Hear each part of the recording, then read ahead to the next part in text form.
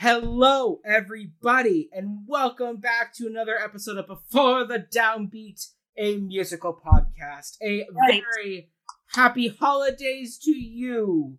Ho, ho, ho. Exactly. We are doing a very special holiday episode.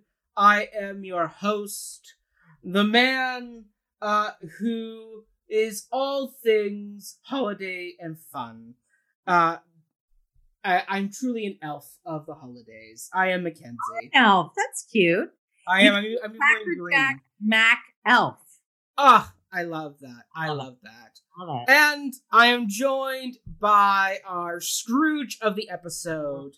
The Lady of Muskoka, the Canadian B. Arthur, the John Adams of theater, Autumn Smith. Oh, hello, everybody. I have now been pigeonholed as the Ebenezer Scrooge of this episode. Mm-hmm.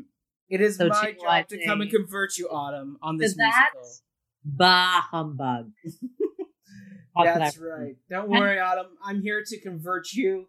I'm taking the place of all the ghostly spirits of this musical, and I will bring you to the other side. You will end up like Scrooge at the end, dancing in the streets, giving coins to the poor. I do that. Yes, philanthropy. I'm big into. In fact, speaking of all things Christmas, there was a cool advent calendar that I saw promoted last time. I think it's called the Good Deeds Advent Calendar. And you give $24, and every day you open up a little window and it shows where that money is gone. That's a neat idea. I think it's brilliant. Give it to the kids. Give it to the kids. I'm so tempted. I mean, my mother gave me a Lindor one this year. There we go. But yes, this is our holiday episode. Last season, we didn't do a holiday episode, but instead we went and saw the movie Cats. Sorry about that. Yeah. This holiday season, we were supposed to go see West Side Story, but that has been moved to next year. Luckily, we still have The Prom, thanks to Netflix, so keep an eye out for that. Autumn gets to watch another Meryl Streep musical movie. I'm looking forward to that one. I love that musical. So keep an ear out for that. That'll be coming hopefully around the holidays as well. But this is our holiday episode. And Autumn, what is our holiday episode this year? We are doing A Christmas Carol musical.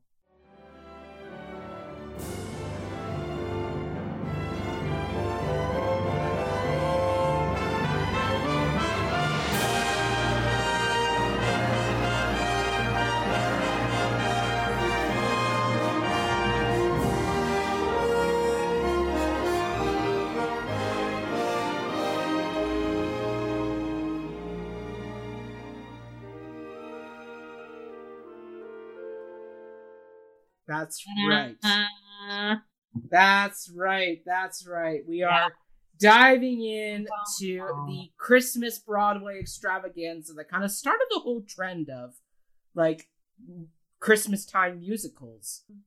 But yes, we are tackling the Menken and Aaron's musical adaptation of A Christmas Carol, and this was my pick of episodes. And Mackenzie Horner, why did you pick this? So I chose this because this is by far, out of all the musical adaptations of A Christmas Carol for the stage, not for film, for stage, because Muppets will always be the best film adaptation of A Christmas Carol. Light the lamp, not the rat. Light the lamp, not the rat. It's great. Best line in any movie ever.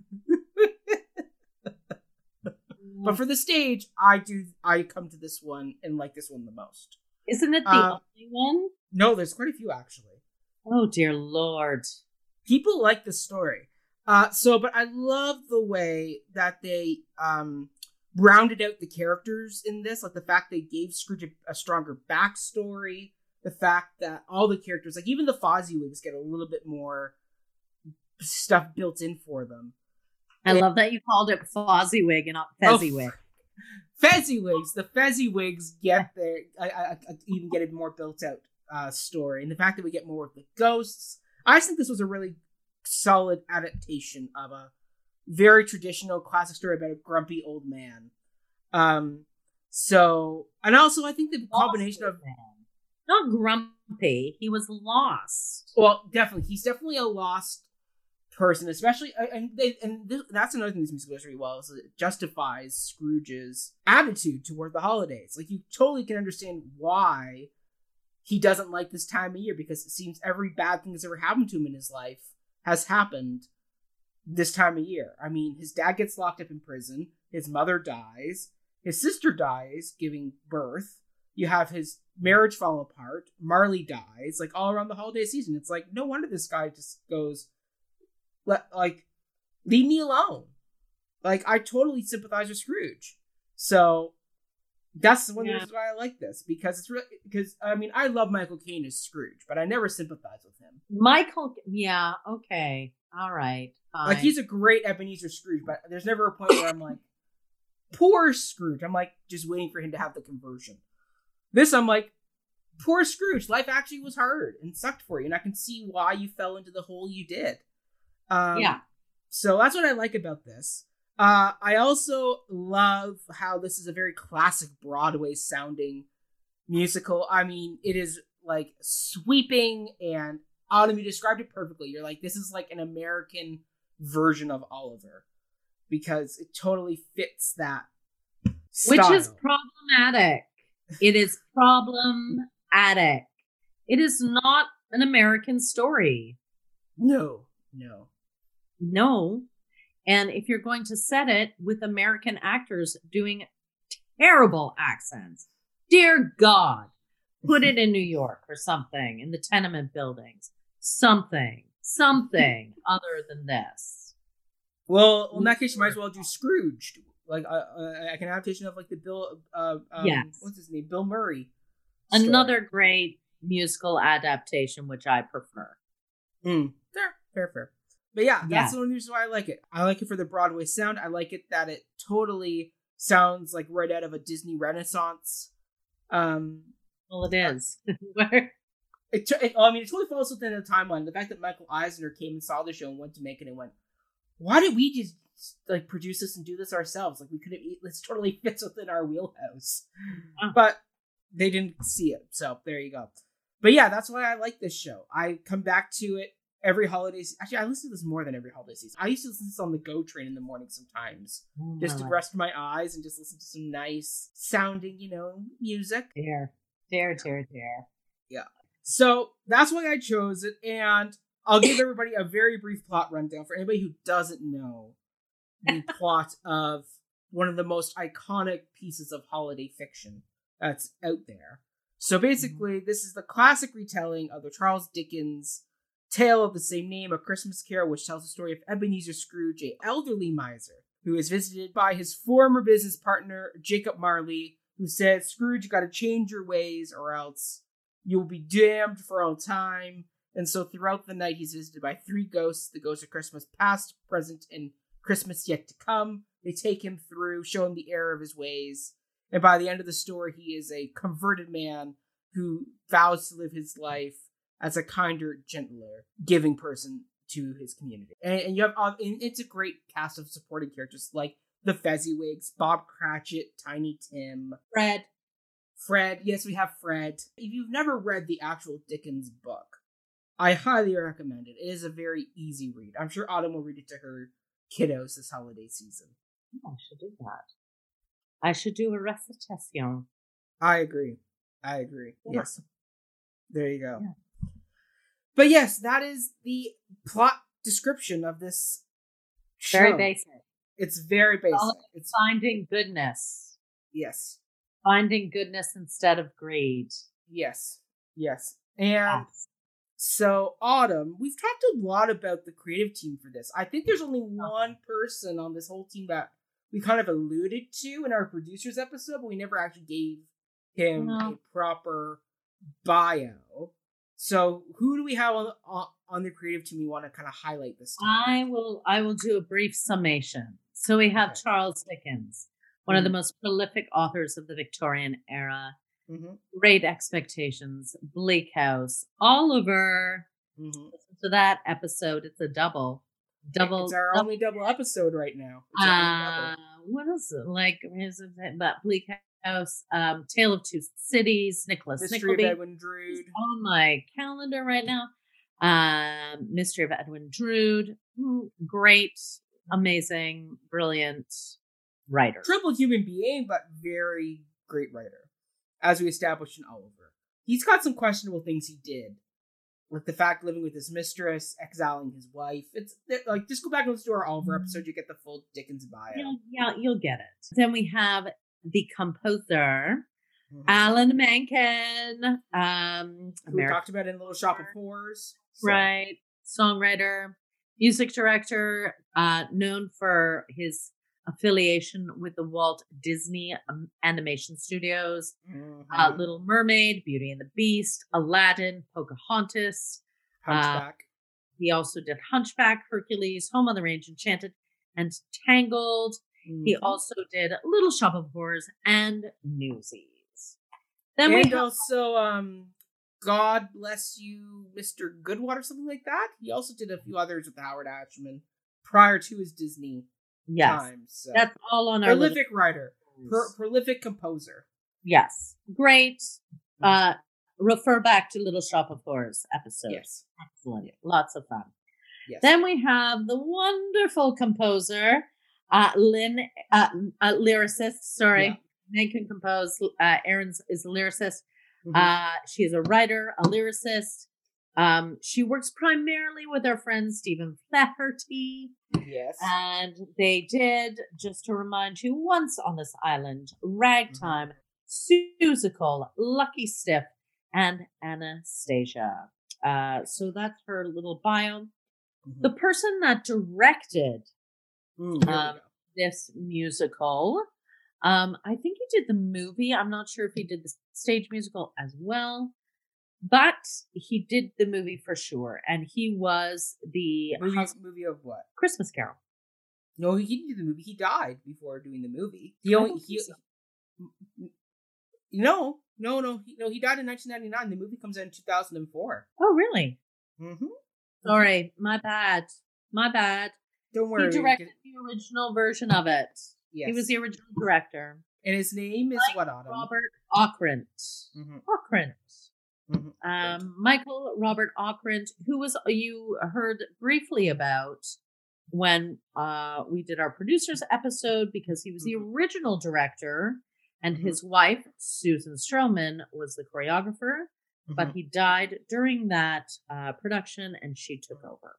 So he was a British stage director, well known for his Broadway musicals and smaller niche plays.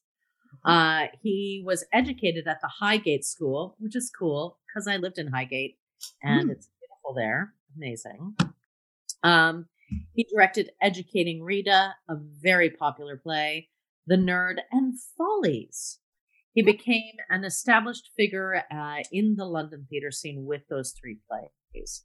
In 1986, he made a successful transition to New York City with Me and My Girl, which earned him several Tony Award nominations. In 1992, he worked with Susan Stroman on Crazy for You, and they were married in 1996, and then he died from leukemia in 1999. Yes. A charitable trust now exists in his name, and it aims to give access to the theater for children with cancer, involving nights at the theater with backstage visits. Love that. It also funds leukemia research, mainstream and alternative. So that's the way to go. Way to go, Michael and Susan, for continuing that that legacy for Michael. That's awesome. Friends, if you're looking to be philanthropic, that might be something you would like to donate to. I like that. Well done. Thank you. There I go. And so that's it for production people. But now we get to dive into some production history because, the show has a really interesting bit of production history. So the musical was conceived in the early 1990s when the Madison Square Garden team approached composer Alan Menken to gauge his interest in writing a musical adaptation of Charles Dickens' A Christmas Carol. Menken was interested, and because of his recent Oscar wins for The Little Mermaid and Beauty and the Beast with Disney, he was given basically full creative control in assembling a what can be dubbed a dream team of collaborators to work on the project. His team included the late British stage director Mike Ockrent and choreographer Susan Stroman, who were hot off their Broadway hit Crazy for You, and Tony-nominated Once on This Island lyricist Lynn Ahrens, because Menken knew her from the BMI workshop, which we keep bringing up. So clearly it is a hot spot for composers and lyricists. When Ahrens was approached about partnering with Menken, she initially was a little apprehensive because she was worried that she would damage her relationship with Stephen Flaherty, her writing partner, by going with Alan Menken. So she went to Flaherty. So she was initially hesitant to do this project. So she went to Flaherty and said, "Listen, I've been approached to do this. Are you okay with me going to write with somebody else?" And he was like, "Yeah, of course, go on ahead, no problem." So she signs on, and away they go. So Menken, Ockrent, and Ahrens had 8 to 10 intense story meetings to get the full blueprint of this adaptation worked out for both book and music. So Ahrens and Ockrent worked on the book, and while they wanted to be faithful to the novel, they also wanted to give a chance for the supporting characters involved to be further developed, and also to give a proper backstory to Scrooge. It's something the original book lacks, is giving Scrooge more reasons to be the way he is. It's very kind of like, he's a miserly old man, he doesn't like Christmas. That's kind of it. We don't really get the full picture of why. That's not true. We get to see his pain. Yeah, but they go further in this musical. They give more credence to why he is the way he is. The book gives some, but not a lot. The music, like they worked. So, for example, when doing this, they actually took for Scrooge's backstory some of Dickens's own backstory by using what happened to Dickens's father, where he also went to debtor's prison. And made that part of Scrooge's backstory. So, which totally works. It totally makes sense. And it gives Scrooge a driving reason to being like the penny pincher that he is. Because his dad literally says, "Save your pennies," as he's being dragged off to prison. It's like perfect motive right there. One of the main solutions for building up the supporting cast was to actually make London itself a character in the piece. So really kind of building up London within this musical. So, for example, in the song Christmas Together, they really wanted it to be a large ensemble number that featured a wide range of community characters. So, for example, sailors, hookers, like wealthy families, poor families.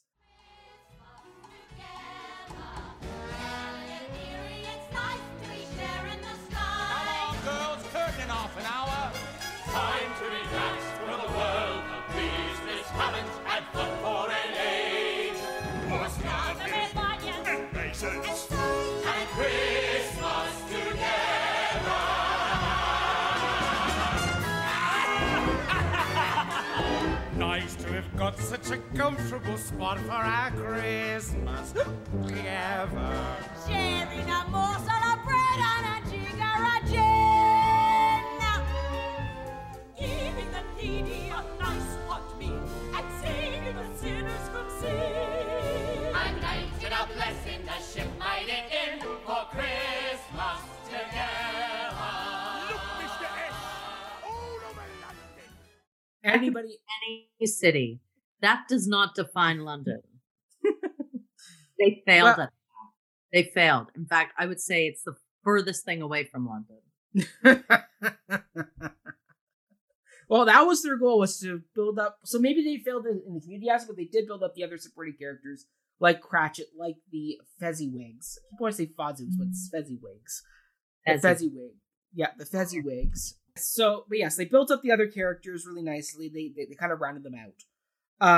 It was actually during this writing process that Menken while writing the song, Yesterday, Tomorrow, and Today, he also came up with the song Out There, which would end up being used in The Hunchback of Notre Dame. Out there, strolling by the Seine, taste a morning out there like ordinary men who freely walk about there just one day, and then I swear I'll be content with my share. So that's where that song came from. It came from when he sat down at that brand new piano to write, and both those songs kind of came out of him, and he was like, I don't know where like Out There's gonna go, but I'll have a spot for it. So one of the treasured pieces of the score from Aaron's is a song called A Place Called Home, which has personal meaning for her because she says, we needed to write something that was tender about Scrooge before he becomes Scrooge, where he still is able to love. And that song, A Place Called Home, actually is a lot about my house. I have a weekend place that I just love, and it has a red front door, and at Christmas, it has a Christmas tree. I was envisioning that house when I wrote the lyrics, because the house, for me, is really a place called home. So, that is where that's... Nora, we will get into that song, because I have feelings about that song. Yeah. Either way, so the writing process from everything... Feelings are bad feelings. You'll find out.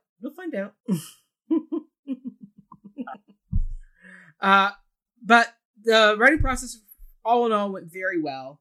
The musical then premiered at the Paramount Theatre on December 1st, 1994, with a wraparound set of Victorian London designed by Walton.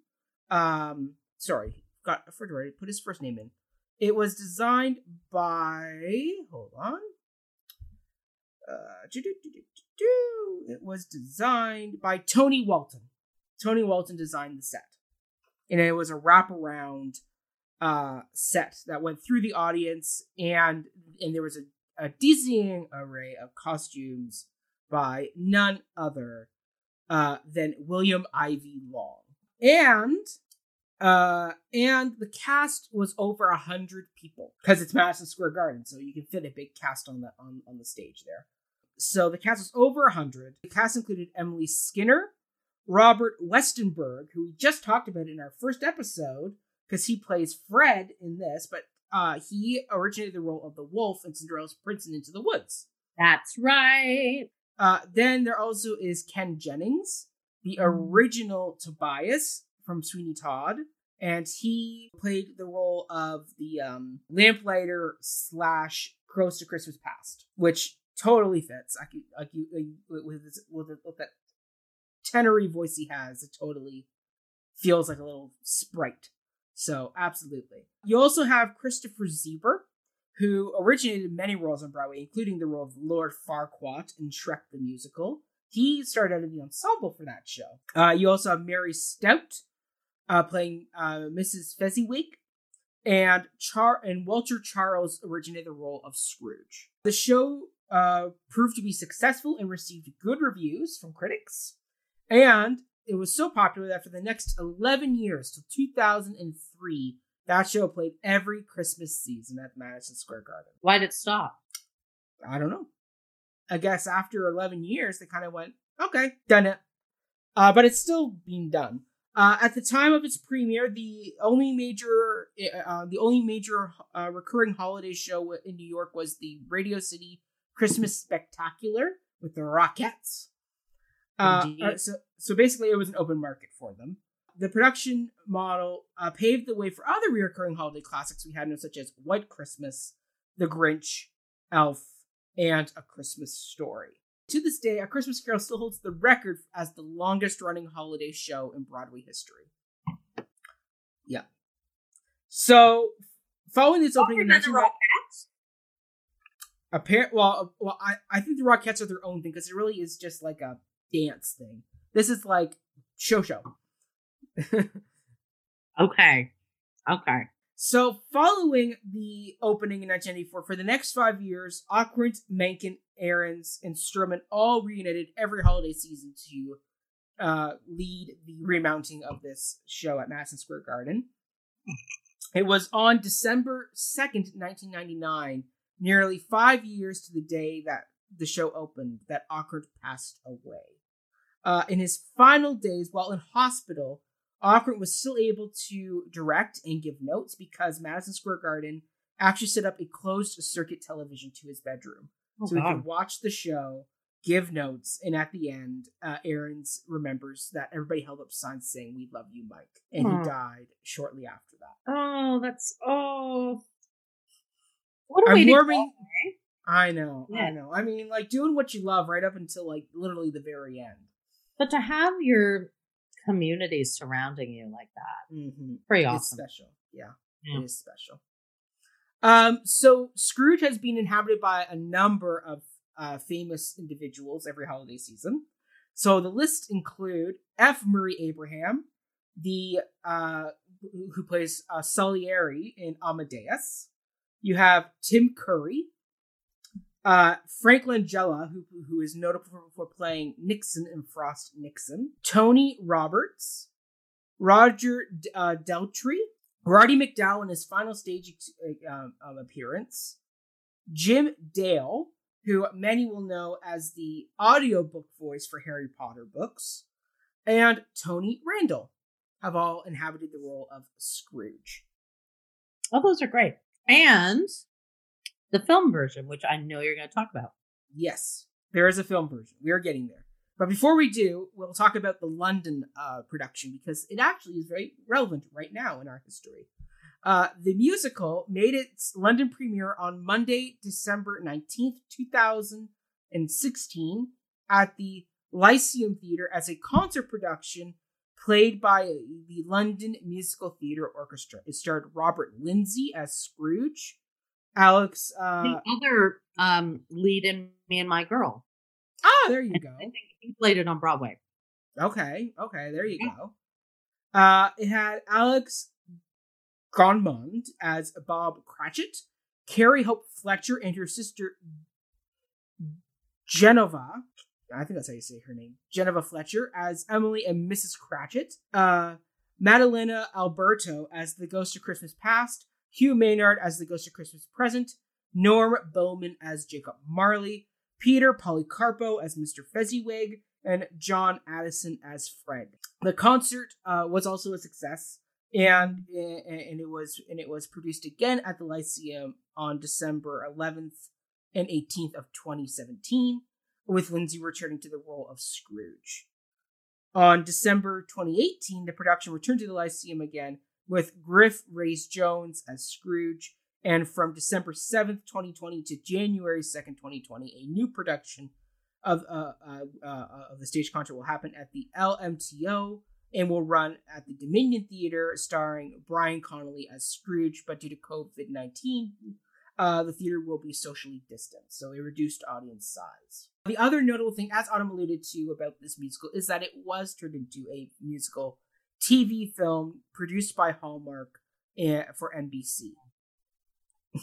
And it was directed by Arthur Allen Seidelman, with Ahrens readapting the book. And it stars Kelsey Grammer as Ebenezer Scrooge, Jason Alexander from Seinfeld as Jacob Bob Marley, Jane Krakowski as the Ghost of Jane Krakowski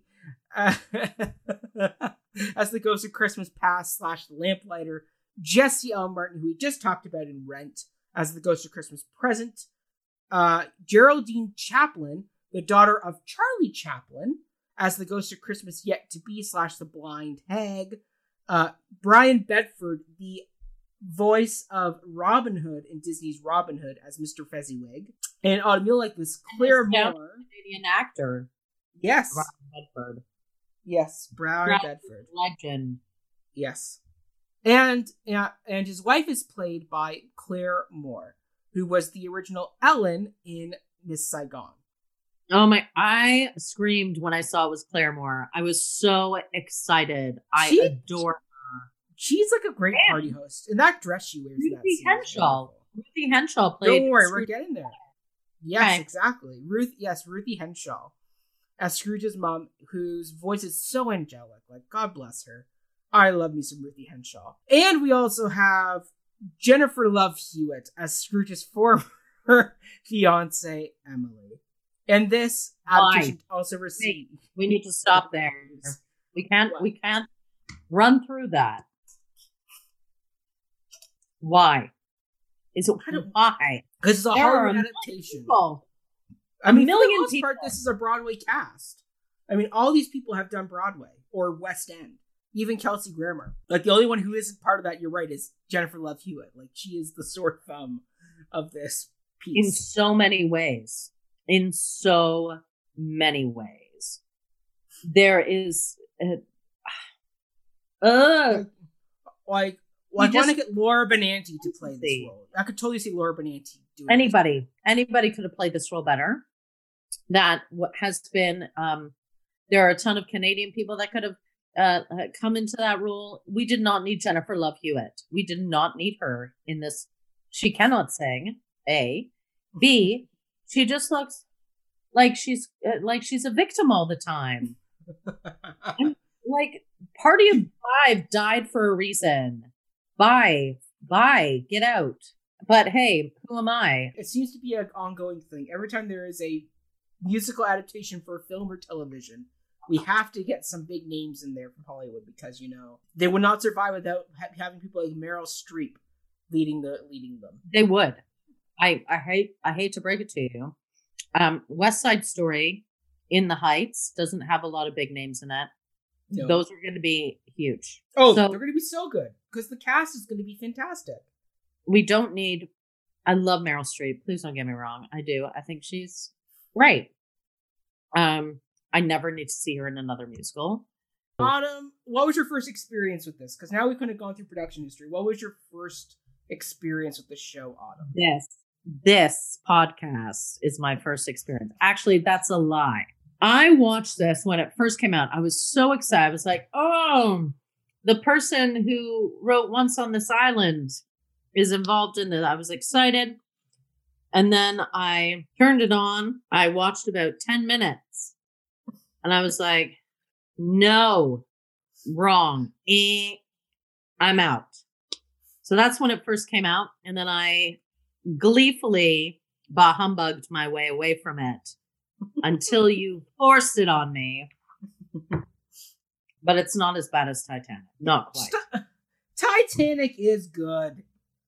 It is good. The music in there. I actually showed that opening number to several people recently, and they all were like, "Oh, I'm actually interested to watch more of this." Yeah, and then they'd watch more, and they're like, "Oh, I could see why it sank."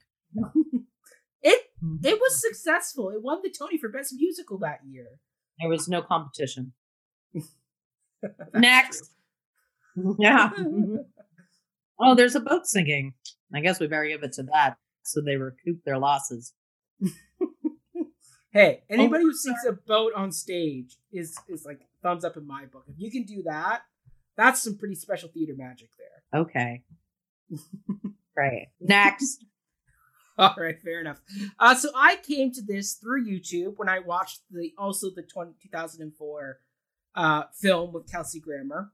I bought the album because I was like, oh, I actually like this music. It's got some nice jaunty tunes. And so I listened to it, as I said, throughout the year. I mean, the film is a very joyful retelling of the stage show. The stage show has a much darker sound to it. So listening to the stage music versus the film is very different. So I recommend, if you're not a fan of the movie Autumn, I'd recommend finding a way to listen to the actual stage recording because it does have a different sound. And I would totally go see this live in a heartbeat. I would take my friends' kids to go see it. Like, this is totally a fun family adaptation of this story. Like, great holiday theater experience. I could totally see why this ran for 11 years. Because who doesn't want to bring their family to come see a joyful musical like this? All about rebirth and rejoice and holiday fun. Like, it's a great story. Great story. And great It's musical. not family. It's done well. The should not be incredibly family friendly. It's about death and greed and capitalism and poverty and not being able to make ends meet. Woo! Light and fluffy. Great material. This musical made all this stuff light and fluffy, that's for sure. Mm-hmm. Sure did. All right, Autumn, let's head into our top 3 songs. What's your number 1? I don't know. Mine are all the cheesy ones, the ballads. Okay. I like Place Called Home. Place called home, full of love and family. And I'm there at the door, watching you come home to me. Through the years, I'll recall this day in your arms when I finally found my way. You probably hate it. Oh, I hate it. It's on my other list. I think probably because I think of Scrooge and he doesn't have a home. Home is family. Home is connection. Yes. It's not about the place in which you reside. It's about who populates that space. Yeah. So I think I like Erin's ethos around it as well and making it personal to her. Mm-hmm. I could do without Jennifer Love Hewitt in this song, obviously. Mm-hmm. But I was envisioning somebody talented singing it. So, wow. I am a bah humbug today. I am a bit of a Scrooge McDuck. That's okay. I'm done with it, friends. Done. No, I think it's pretty. I think it's got a nice melody to it. I don't think there's anything here that's like substantial. Mm-hmm. So I went with nice melodies. Okay. Well, I'll say I don't like this song. I mean, I love that Erin's made it very personal to her, some very pretty lyrics. But I just go, it feels like a generic love duet. There's nothing special about this love duet. It's so basic. And on top of that, like we've already established Emily and Scrooge in the whole Fozziwig Ball sequence. Like we don't need another freaking song for them to profess love. We've already set that up perfectly with Stroman's choreography. Like you're good to go. But it's taking it away from. She's saying, "My home is with you." It's not about having a lot. It's about being together. Mm-hmm. So it's dismantling that idea of what he thinks they need, right? Mm-hmm. And bringing it down to the love that they have. Now, listen, you've said something, Max, so I'm going to touch on it. Okay. This is a very generic version of a very beautiful piece of work. This is the Americans didn't want this story to be left in London, so they Americanized it. A nice little feel good, and the fact that it was produced for TV by Hallmark, I mean, it does. And I haven't listened to the other version. I will do that, but I don't think it can change that monstrously. I mean, it's still very paint like wide stroke brush. It's very general. And we need to hit these marks. And there are some cool things. Like I love that the Fezziwigs come and ask for money and he refuses them. Yeah. I thought that was a nice moment. I was like, interesting. Mm-hmm. And I like that Marley dies in his arms. Well, that was a good moment. Yeah. My only friend. Yeah. Jason Alexander. Yeah, but he did great. Like, that was a good death scene. It's a fantastic death scene. Yeah. You totally feel for Scrooge in that moment. But yeah. There are moments where I actually stopped and it caught me. Mm-hmm. But everything else felt like we need to put a music hall number in here. Mm-hmm. We need a big bank number, Mary Poppins-esque. We need, there are all these notes that they tried to emulate in other great musicals. Mm-hmm. And I don't think they need, and the Fezziwig Ball was more like something from Oklahoma. Hold on, we're gonna get to Fezziwig Ball. Don't worry, we're gonna get to that. And Oklahoma too. It's funny that you bring that up. Don't worry, we're gonna get there. There's nothing London about this musical version. No, it's very Americanized. It's totally Americanized. And that's why I am a bah humbug on it. Fair. It's not American story. And London at that time was like when grimy, dirty. It's Oliver. It's Oliver. It's Oliver. And even Oliver has some problematic Americanized qualities to it, because I think Bart was writing for that American sensibility, right? That's what he was trying to emulate. Musicals technically are an American-made thing. Yes. Right? So at that time, he was on the cutting edge of writing in London, right? Mm-hmm. You have Rodgers and Hammerstein, Yeah. So I think it's too American. And there's some elements of darkness in it, but I don't know. It's too general for me. Like, I wanted it to be better. Yeah. Oh, it's very general. It's very general. And I will say another big thing with this song, A Place Called Home, is it literally is almost identical to the song When Love Is Gone from A Muppet's Christmas Carol. Like, literally almost to the note. They are exactly the same song. And both songs I skipped because I'm like, ugh, love duet. Don't care. I love a good love duet. I just, the rest of it, look at, there was not much to choose from. So, A Place Called Home, very generic to me, one I skipped.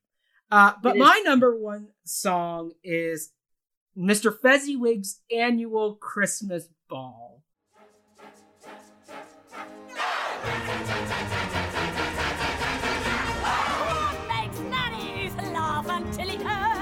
What gets grannies kicking up their skirts? Where do babies dance before they crawl? Mr. Fezziwig's Annual Christmas Ball. Food and friendship, wine and song. No one turn around. We look forward all year long to Christmas Eve, when Mr. Ed puts every penny toward the joy and good of many. I love this song. It was the first song that made me catch on to this musical. Like, Brian Bedford and Claire Moore killed this song in the movie. It is so raucous and joyous. Like, it just makes you want to get into the fray with them. It's like, I would totally go to your Christmas ball party. And you're right, Autumn. This song is very much Rodgers and Hammerstein. Very much like one of my favorites, The Farmer and the Cowman Must Be Friends. It's so British. I can't stand it. Like, it's just so fun. I mean, half the lyrics are freaking nonsense. It's like, she didn't bother writing lyrics for half the song. But, I mean, it still works. It's still a fun thing. And it's that glimmer of light in the memory of Scrooge. That it's the first point in the show where you see his warmer side come out. So I am totally kindness for this. bestowed on him. Yes, exactly. And you see that in this song. And it's like, oh, okay. Because up to this point, we haven't seen that side of Scrooge yet. Yeah. But then he turns it against him and says, well, you should have kept your money. Yes, don't worry, we're getting to that moment. There's a whole song about that. So don't worry, we're getting there. No. Yeah. No. Yeah, but yes, I love Fezziwig's Annual Christmas Ball. I rewind that scene often just so I can watch the dance, because Strowman does a beautiful job with the dancing in this bit. It's so much fun, and you can totally see the early links, because she actually did do a production at Oklahoma with Hugh Jackman. She was the choreographer for that production. So you can totally see some early Farmer and the Cowman dance moves in there. Okay. This whole musical screams Susan Stroman, like everything at Stratford screams Donna Fiore. There's a certain style that is bombastic, Yeah. larger than life, Yeah. almost like, I don't know, Awesome Dancing meets physical slapstick. Like there's like a physical slapstick-esqueness about it. Mm-hmm. Mm-hmm. You know what I mean? Yeah. It doesn't fit here. I would have preferred seeing Gillian Lynn choreograph it. Well, she is British. That would have worked much better. Well, it was just, again, you know, the more I watch these large dance shows, the more my dramaturgical brain pops. Like we talked about Carousel, Blow High, Blow Low, and how that dance, no sailor would dance like that. Of course, no sailor would dance balletically like that. No, they wouldn't dance like that. They would not dance like that. Hence why Jerome Robbins is such a brilliant choreographer, because he understood choreographing for character.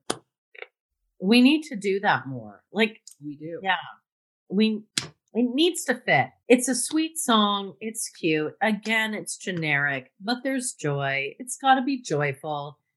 It's the Fezziwigs Christmas party, of course. Yes. But, like, just, I don't know. Have them jumping over kegs of beer or something, or have a, like, mulled wine moment, you know? Like, I don't know. I don't know. I would totally go to this Fezziwig party. I would totally rock it in this. And it was too pretty.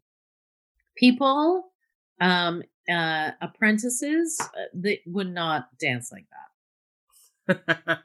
Would not happen. Yeah. Not happen. I don't know. Autumn, I will say the Fezziwig Annual Christmas Ball song is on my long cutting playlist. Of course it is. It totally is on the playlist. Right after Farmer and Cowman. Oh, absolutely. And before I Can't Stop the Beat. Yeah. I know the tunes. Listen, and One Day More finishes it off. It has to be the finishing number. Of course. What I was going to say is when you first said that was playing in London with Robert Lindsay, I was like, oh, they'll hate that. And you know what? Londoners would hate it. But people in West End theaters are not Londoners. They're tourists who are mostly American. So that's why it survives there. It's not because it's populated with anything about London. There's nothing about London in this musical. Zero. So, Autumn, what's your number 2? Oh, jeez. I don't know. Hold, please. Autumn's face right now. If people could see Autumn's grimacing face as she looks through her list, kills me. They're all just generic. Who's Jonathan? I don't even know who Jonathan is. What? Jonathan character. There's no Jonathan character. Street song. Which song? The street song. Oh, God Bless Us Everyone. Let the stars in the sky remind us of man's compassion. Let us love till we die, and God bless us everyone. In your heart there's a light as bright as a star in heaven. Let it shine through the night, and God bless us everyone.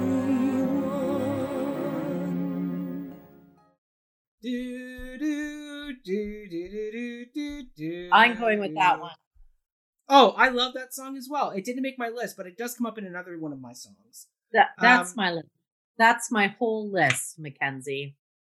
What? That Those song? songs. Yeah. Seriously? Oh my goodness, Autumn. Because it keeps popping up. Yes, it's that reoccurring God Bless Us melody, and it's gorgeous. It It is is beautiful. hauntingly and liltingly beautiful. Matchmaking at its best. Yes, totally. But it's still generic. Of course, there's a song in there called God Blesses Everyone. Well, you need that line from that story screams "Turn me into a song." If you Sure. did not do a musical of Christmas Carol and did not musicalize that line, then what are you doing? Like, I that would is the most iconic line of that musical. Yeah. Well, I'm choosing that one because it's pretty and it's Tiny Tim. Who doesn't love Tiny Tim? Yes, You're everybody loves Tiny all- Tim. Even in Actually, my humbugness today, I love Tiny Tim. But can I just say, when he gets tucked into that bed, yes. those are some fancy ass white sheets. And a Well, nice. it is Hallmark. That's not happening. I said to Reed because I made him watch it with me. I'm like, what's wrong with this? He goes, those sheets, those are wrong. Your child's a dramaturg, Autumn. You know it. You know it. So God bless us, everyone. There, I've said it. Reed would make a great Tiny Tim. Yes. So my number 2 is the money montage. Year by year, creditor after creditor, your partnership flourished and your fortune grew. I'd like to borrow 10, sir. I'll pay you back again, sir. £10 plus interest. Here's half that I did borrow. I'll bring the rest tomorrow. Kindly see that you're prompt. I need a bit of time, sir. You know my credit's prime, sir. Sign here. I've fallen deep in debt, sir. I swear I'll pay you yet, sir. I helped you both get started. What's made you so hard-hearted? Do not turn away. Here's the price you pay. Here's another shadow yet to see. What money montage? It's on the Broadway album, Autumn. They condensed it in the film. It's the moment where you see Jacob and Scrooge doing their business. It's the spot in the show where the Fezziwigs come to plead for money. Emily breaks up with Scrooge. Marley dies. It's a bigger musical sequence that takes place. Oh, okay. And it is Well, I'll go with that too. I'll say that sounds great. sure.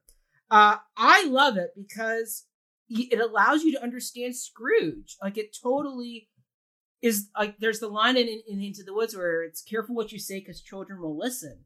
And it's this moment where Scrooge is reaping that because his dad says, save your pennies. Like, don't be in debt, save your pennies. And so you're seeing this happen to Scrooge where he is becoming this cold and calculated man as the song progresses, as he gets more money. But yet you understand why he's doing this. And it's because this fear of poverty that is driving him to such an extent. It's kind of almost like by the time you get to him where he is when Marley dies, he's almost become Macbeth, where he is steeped in blood too far. He's gone too far in this direction to ever really turn back.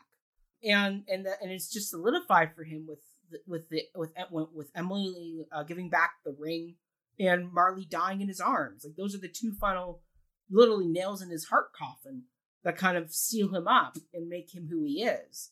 And it's this whole mini journey you go through on this song. I mean, the fact you also have the Fezziwigs coming and pleading for money and he turns his back on them. And yet you understand why. Because the whole thing of, why would I throw good money after a failing business? Like, I can't fault him for that. As much as I don't agree with his mentality, I also go, if you're a shrewd business person, you would absolutely be cautious of where your money goes. It's there's something ironic about it because Dickens, I'm sure, had money, and Eventually yet he did, yes. he was producing anti-capitalist propaganda. Like, it's interesting. This is an interesting piece for me because, again, like Benny in Rent, why does money make? I don't know.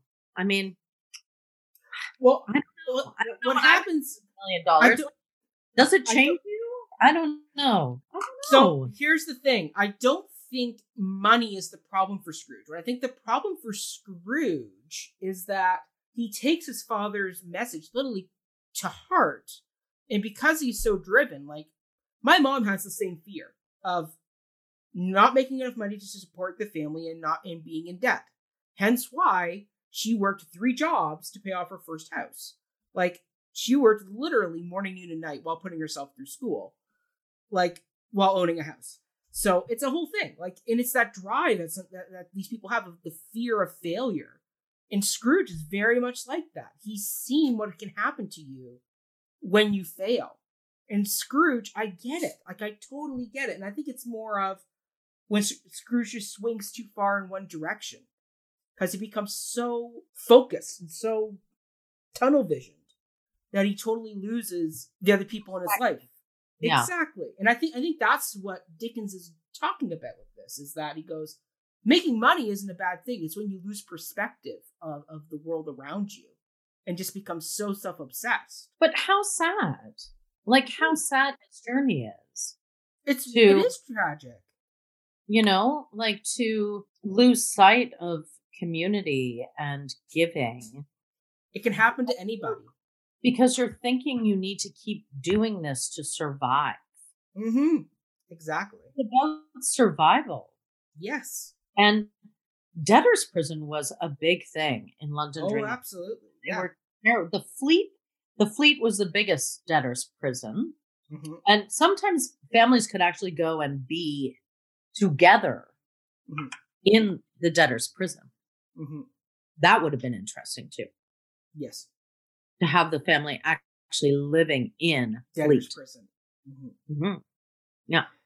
But yeah, I mean, that's why I love the money montage. It's this piece of really complex character moment of Scrooge where you understand mm-hmm. why he's going the way he is, but you also go, Scrooge, like, don't do it.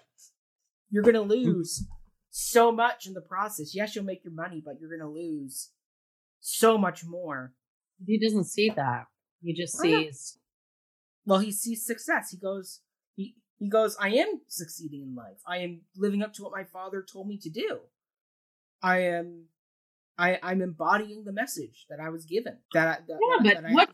What are his alternatives? There aren't. They're still like either be successful or don't be and fail. Right. So maybe we need to meet him at the end of our life and mm-hmm. his life, and he needs to go through that journey so he can give back because he is at the end of his life. But if, like, let's look at this realistically. Mm-hmm. If Scrooge, Ebenezer, was not hungry and did not save and he would have ended up like Bob Cratchit. Yes. Bob Cratchit is rich in another way. So it's mm-hmm. basically it's comparing wealth mm-hmm. and which wealth is better. Mm-hmm. Human wealth or financial wealth. Or financial wealth. And is there a way that you can have both? That's the big question, isn't it? Big question. Mm-hmm. Big question. So this musical does have depth. It's creating a great discussion. The story has depth, not the musical. The Charles Dickens penned brilliant novel. Mm-hmm. Novella.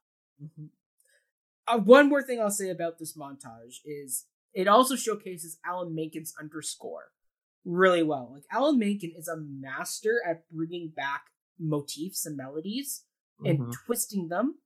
And yet, so throughout this whole montage, you have the melody lines from like the bank theme at the opening to the Lights of Long Ago to the Fozziewig Ball theme that are all being twisted into this minor descent as the song goes on.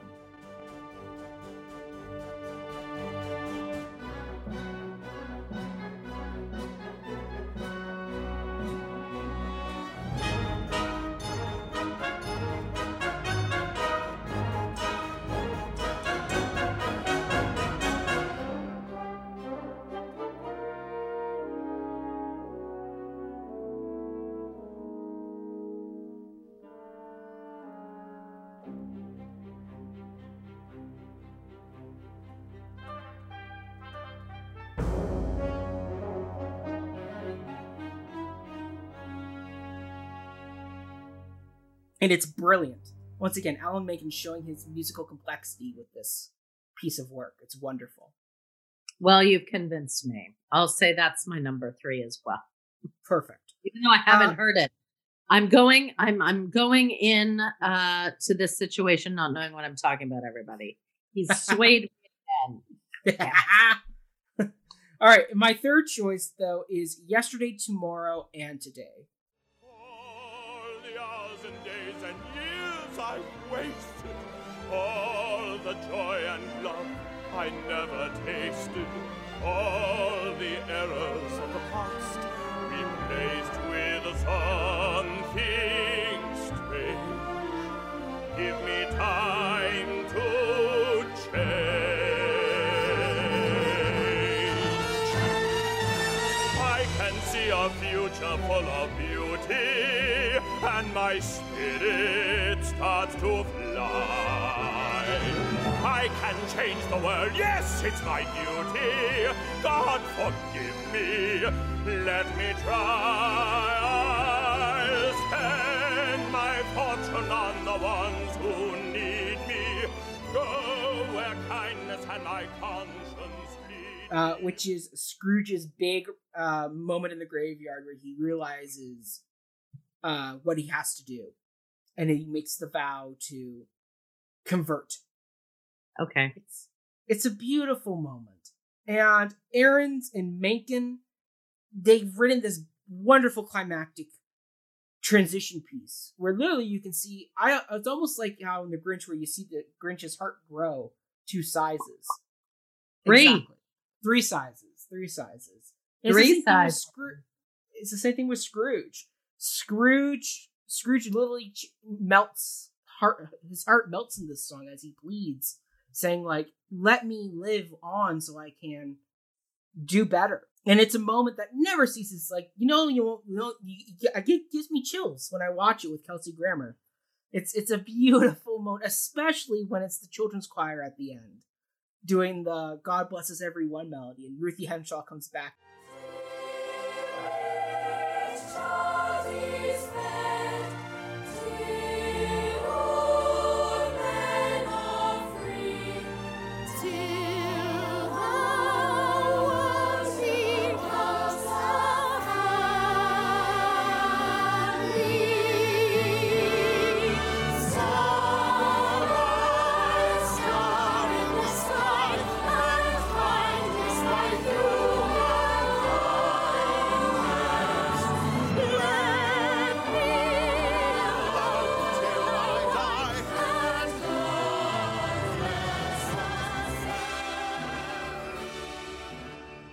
Basically, she's acting as Fantine. This role is literally Fantine hallmarked.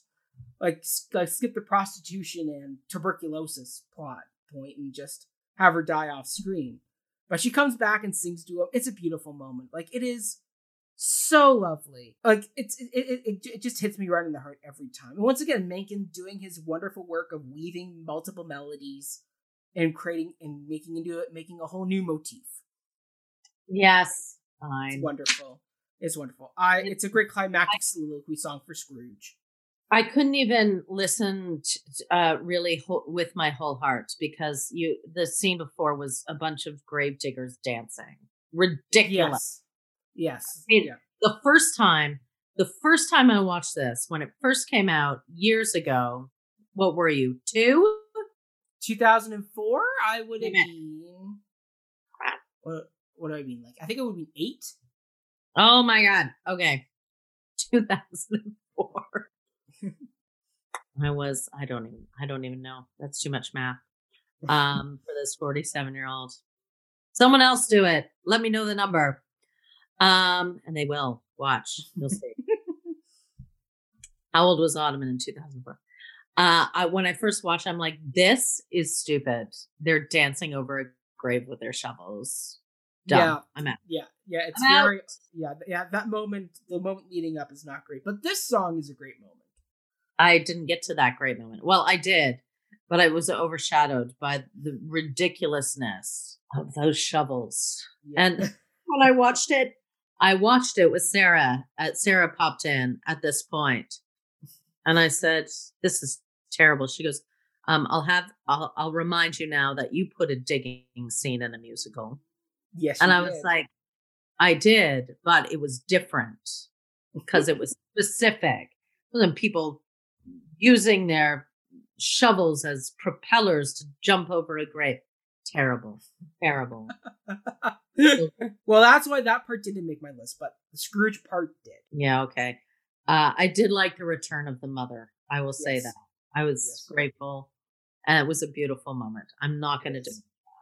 Yeah, it is a beautiful might have- moment. Ruthie Henshaw saves that moment. might have almost had a tear. Not quite, but might almost have. Oh my goodness. This music got you listed in an emotion out of autumn. Almost. It was close, but not close. All right, let's get into the 3 songs we either would cut or skip entirely. The rest of them. Link by link by link by link by link. These were coins I hoarded for a rainy day. Now with every jingle I'm disgraced. Locks and keys that helped me keep the poor away. That's what put these locks and keys around my waist. Link by link, my chain was getting longer. Link by link, I should have heard it clink. Link by link, each year a little stronger. Link by horrifying link. The Jacob Marley song. Mm-hmm. Performed to the hilt by Jason Alexander in the film version.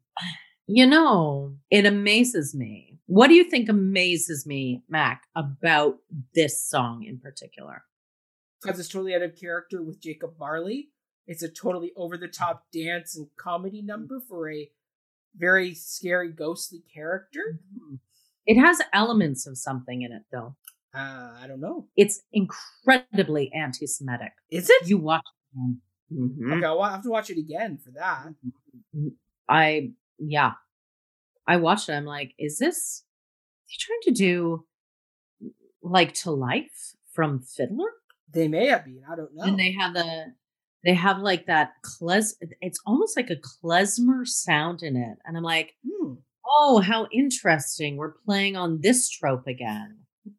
And this is a trope that I thought vanished with Oliver. Yes. And that Dickens. And he was chastised and criticized. And,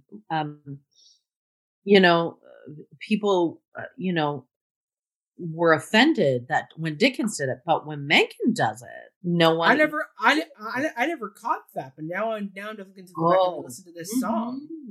And watch the choreography. Okay, I'll watch the choreography. Circle, all the men in the circle. Mm-hmm. Slamming. It's very interesting. And I was like, that is terrible. That's worse than the Gravediggers jumping over someone's grave. Well, I just couldn't get around it. I couldn't get around it. And it had like this Catskill-esque quality to it, which had this, it had the shtick, right? Mm-hmm. Yes. And, oh, absolutely. Like with all the dad death puns, like I never lent a hand, hit no hand. Yeah. Like there's a lot of that in that song. That's one of the reasons why I don't. It's not one of my favorites, because it just becomes a bunch of death puns. But it's also anti-Semitic, and it was done in a way where it looked like they were Jewish. So there are so many connotations to that, right? Yeah. You have this trope of people of the Jewish culture being miserly, right? Like Fagin. Yes. Yes. And the criticism, like why that was criticized. So that's terrible. Mm-hmm. That should never be perpetuated again. Mm-hmm. And then you have this choreography that perpetuates that as well. But then you also have this idea that these people have gone to hell. Right. You get this overarching anti-Semitic statement that Jewish people cannot ascend to heaven. Right. Wow, you really dug into this song that I have never dug into in this way. Well done, Autumn. As soon as I watched it, I was horrified. And I looked at Rita, I'm like, this is not okay. This is not. I was having a meltdown going, do they even know that they've done this? Like, I don't think so. I don't think so either. But I want you to listen to it. I'll totally go back and listen to it again. Yeah. No, it just not good. Yeah. Not good. Yeah. No. Link by link by link by link by link. Yeah, a lot of freaking links. I will say, for me though, besides A Place Called Home, I'm not a huge fan of Abundance and Charity. Feel your place, come on and celebrate a merry, merry time. All the joys you never dared to make the most of. I'm the ghost of lose your fears despite your years. I see a fellow in his prime. Eat it till you're back. Laugh until you drop. When you get the spirit, you are gonna wanna cheer it, and you're never gonna wanna let it stop. Abundance, charity, goodwill toward men. A forward to millionarity, goodwill toward men. Come spend some, you'll get the yen then. Give it the spirit, cause you're gonna hit it. Again and again and again. The Ghost of Christmas Presents big number. Because I just go, it's not necessary. You can cut this and just keep Christmas together. Well, it's just like And boom, boom, boom, boom. Yeah. Did you get it? Yeah. Rude. Yeah, it's very sledgehammery, and the fact that there's a whole tap dance number in there, it's like, I don't need it. Well, It feels like another again, number for Strowman. It was another, this is what made it American. Mhm. Like, I understand that they wanted like this kind of, Music hall. in the conceit was that he's a charity music hall performer, Yeah. right? Christmas present. Yes. But music hall doesn't look like that. No. It looks way grubbier. That looked vaudevillian. Mm-hmm. And that vaudeville, American. Yes. Music hall, Britain. It was a bastardization of music hall. You Yes. can't do that. There are no Rockette lines in music hall. There's there's not really tap dancing. There's soft shoe. It's different. Mm-hmm. I don't even know if there's tap dancing in vaudeville, to be quite honest. I think there's soft shoe too. Yeah, I think it's soft shoe because tap comes later in life. It comes later. But like, I was like, do you know what you're doing? Do you know? No, you don't. And I can't. There's something interesting about having Jesse L. Martin in that role, but I've noticed that it's almost a reclamation of what the trope was during the vaudevillian times, which we all know was the minstrel or blackface. Right. So reclaiming that is interesting, but I don't know. I don't know if it needed to go there. Mm-hmm. Yeah, Like- I don't know either. That's been a thing the last few productions they've done where they've cast a BIPOC artist in the role of Ghost of Christmas Present, which is like, okay. I mean, it's not really for me. I mean, to be honest, I much prefer the Muppet Ghost of Christmas Present, that big puppet Muppet guy they got. Yeah, I mean, they're Like- ghosts. They can be anything. That's the beauty of it. Yes. I don't know. I think it'd be interesting to see a full BIPOC version of this. Like, I could totally see that happen. play, because the struggle and the need to survive and the need to thrive are relevant to so many BIPOC Yes. people, right? Yes. And so that'd be interesting. I'd love someone to do that. Maybe they have. Autumn's and wheels are turning. I can see your wheels turning. it's not my story. I would would love someone else to reclaim it and redevise it right? Autumn is giving this idea out freely for anybody who wants to do it. And I would love to come watch it. I think that it would be great because it is a universal story. Mhm. I think, I don't know. I think there are things you have to be careful about. Yeah. And you can, not disconcerting, a concerning audience Mhm. will recognize certain things, like that idea that I don't know if that's good, the right place for them to be, for Jesse L. Martin to be. Mhm. I almost would have preferred him somewhere else, like as Fred, or Mm. that would have been an interesting twist, right? Would have made Fred a very different character. Would have said What do you something mean? about Scrooge's sister. In that time and place. I don't know. I don't know. Mhm. I think putting that character as a BIPOC actor, I don't know. Yeah. I don't know. Mhm. I just think I don't know if these creators really gave thoughtful, critical engagement to what they were doing.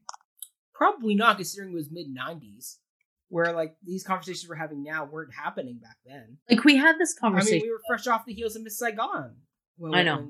We're also fresh off the heels of Once on This Island, and we talked about that. Yes. And no, it wasn't Aaron's and Flaherty's story to tell, but they were respectful in the telling of it.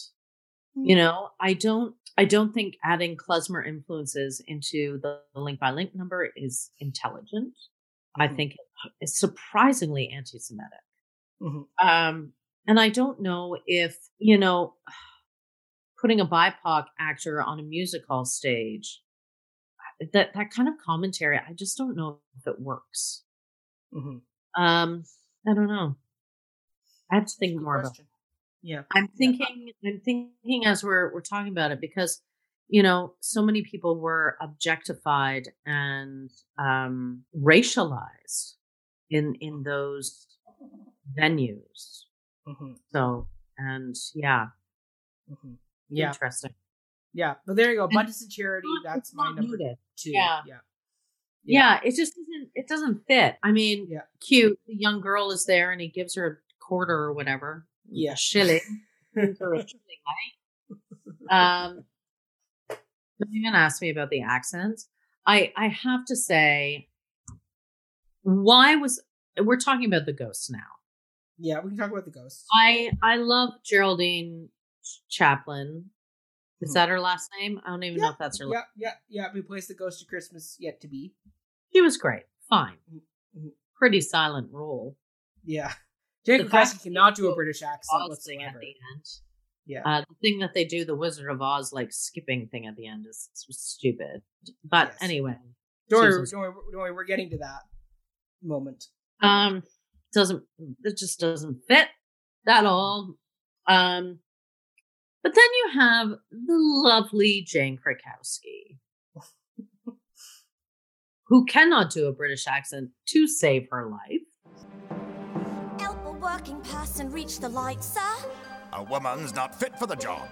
Me husband's ill, you'll likely get the sack. Then it's the workhouse for you both, isn't it? Or take the time for doing right, sir. Good evening. You'll be sorry, sir, when you look back. None of them. I agree. No. Kelsey Grammer, well done, and the people Yeah. from Britain can do them. Yeah. Jane Well, Krakowski. I don't.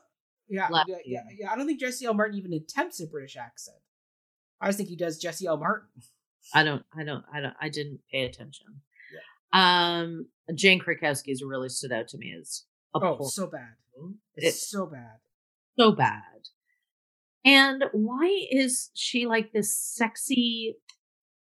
See, that's why you got to listen to the Broadway one, because it's more of an impish spirit they give to the Ghost of Christmas Past, and it works because it's done by what's his name, Jennings, who plays Tobias in Sweeney Todd. So it's already that voice is perfect for that type of role. Like it totally works. Who are you? I am the ghost of Christmas past. It's your lucky night, brought you something bright, something with a twinkle and a glow, to remember the lights of long ago. Remember the lights of long ago.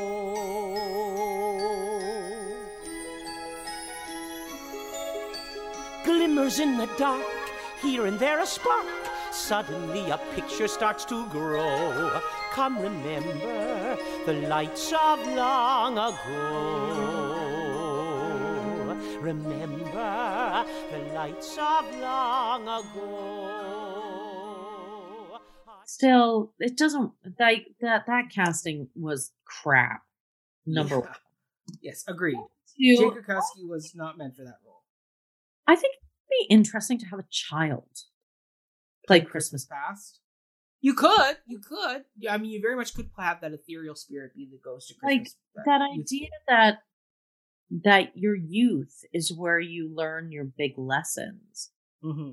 And now you're in a place where you've been set. You've set yourself rather than being playful and curious. You've shut all that off. Right. Maybe that's what this is about. This show is more about, it's not about money. It's about just becoming set in your ways and losing the spirit of community and empathy for others when we become set in our ways. True. I think that is the lesson in A Christmas Carol. Fair. I've read that's a good message. Yeah. That's a good message. I will say, though, I have one more song I don't like. Oh. Do tell. And it is Christmas Day, which is when Scrooge wakes up from the last bit like he wakes up and then he's changing his ways. So I like the drive in the song. I like that it's this carrying melody that kind of carries Scrooge through these climactic moments with different people, like the charity people, the Christmas turkey, Cratchit, Fred, all that stuff. What I don't like about this song is that Scrooge keeps saying that all this has to do with me. Here are coins for the poor, just the first of many more, and a check for your charity. And if we save a few, let it all have to do with me.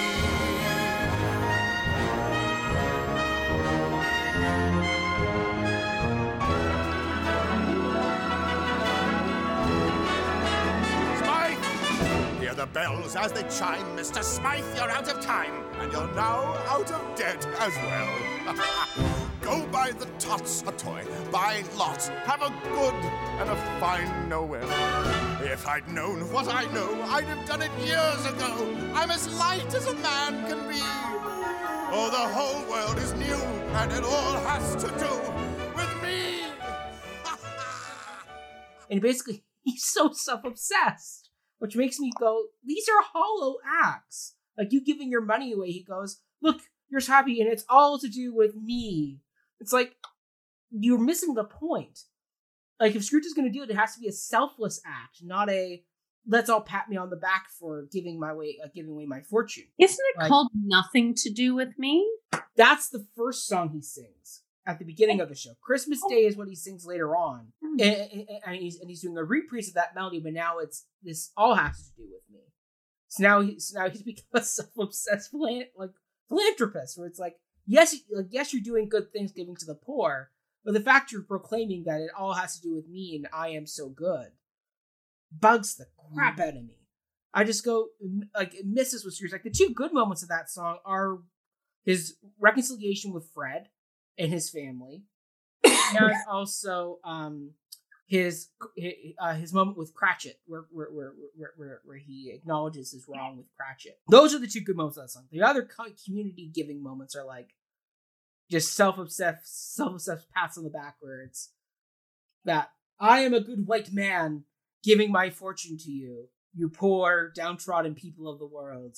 Here, it all has to do with me. Thank me, yes. Gather around me, dance in the street at my feet. But don't you think that's what most, I'm going to say 99.9% of philanthropy is?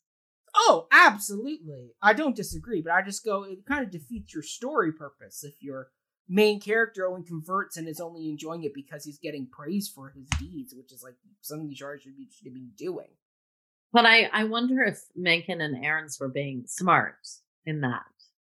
Like, I would love maybe. to think, but given the unawareness of the rest of the musical, I'm going to say no, they didn't understand that. And it's too bad because I respect them both very much as artists. So they let me down on this one, Mac. But I think there's something to that. Like, I think, look at, we love Band-Aid solutions. We love reactive guilt. We love performative solutions to problems. And they make those three things do a nice little job of sweeping all the problems under the carpet or the money carpet. We'll call it the money carpet for philanthropists. Mm-hmm. But there's no real action to change. There's no action to create change. They're just letting the money do the work. Mm-hmm. And then they can go, oh, I feel good about myself because I've done that. Yes. And people will like me because I gave them money. But do people really like them? That's a question. Really Scrooge has been abusing this community for how long, and now he's giving money. It's like, oh, well, no wonder they're cheering in the street for you. I mean, if you're donating money, of course. I've worked in many situations where I have heard about donors being tolerated because of the amount of money they get. No one likes them. No one likes them. But they are tolerated because they keep giving cash. Oh, and I don't think that's the way forward. But look at if you are a real charitable person, donate anonymously. This is not about you. Mm-hmm. Yeah, I do not. People often put up things like, "Oh, I donated to this. I donated to that." It's none of anybody's business who I donate to. Just do it yourself and shut up about it. Yeah. People make it all about them. Mm-hmm. And it's not about them. It's about giving. It's about seeing people and meeting them where they're at and trying to help them. Mm-hmm. That's it. But that's a very good point about this song because it does point out the flaws with most philanthropy. Yeah. It's not about you. It's giving should never be about you. It's about the act of helping somebody who doesn't have what you have. And yes, there are good philanthropists that have their names on things. That's not what I'm saying. But for the most part, people do not give with a genuine spirit. They always want something. I don't know what that is. My greatest joy is not about what I get in the world. It's about giving and seeing people happy. And maybe that's selfish too, because I enjoy seeing people happy. But I would never ask them for something in return. Fair. Our empathy button for the most part goes so far. Yes. So you're right. It's a very appropriate song. Look at me. Look at what I've done. I am the best philanthropist of all. Yes. I will now have every building in London called the Ebenezer Scrooge Bank, Theatre, and Concert Hall. Yep. Basically. Yeah, so that's the only reason why I don't like this song is because I just go, it's so hollow. It just turns Scrooge's transformation very hollow for me. It reeks of privilege. It's a sign to those who go into those buildings that someone is better than them in the world financially. And him making the song about himself makes him alone again. Yeah. And he's using the one thing that has alienated him to win the better graces of people. Yeah. So there's an ultimate irony there. Absolutely. Yeah. I agree. Yeah. 1000%. There we go. I don't know. But let's get to our final thoughts, shall we? Autumn, is this a musical that you would like to see revived? Does it still have a place today? No. I don't know. It's fine. There's nothing worse than fine art. You know what I mean? Yeah. I'd rather someone really do a beautiful, immersive version of this that is not this musical. I find this musical very generic. I don't think we need another generic musical. I think it's fine. Mhm. And that's not fine with me. Mhm. I don't think that they've captured the voice or the place very well. It's not specific Mhm. to what Dickens created. Mhm. And if you want to engage it in a new way, if you want to engage it through the American lens, do it. There are so many parallels Mhm. to this work. Set it in Detroit when as Detroit slowly disintegrates, Mhm. right? Use BIPOC artists. Find a contemporary way to tell this story that doesn't use the Victorian lens with non-Victorian costumes, like that Ghost of Christmas Past thing. What was that? It needs to be reevaluated. I don't know if they realize some of the intrinsic racialized things they put in here. Mhm. It's very general. The dance is very general and the choreography. No. I can't say no, Mac. I think there are better versions. Fair. I mean, I still enjoy this piece for what it is. It's a fun bit of Christmas theater that comes around once a year. Obviously you got to reduce some reorchestrations and definitely some casting reconsiderations. But I think the base isn't there that there's enough you can play with that if you did want to make a smart comment about philanthropy, you could.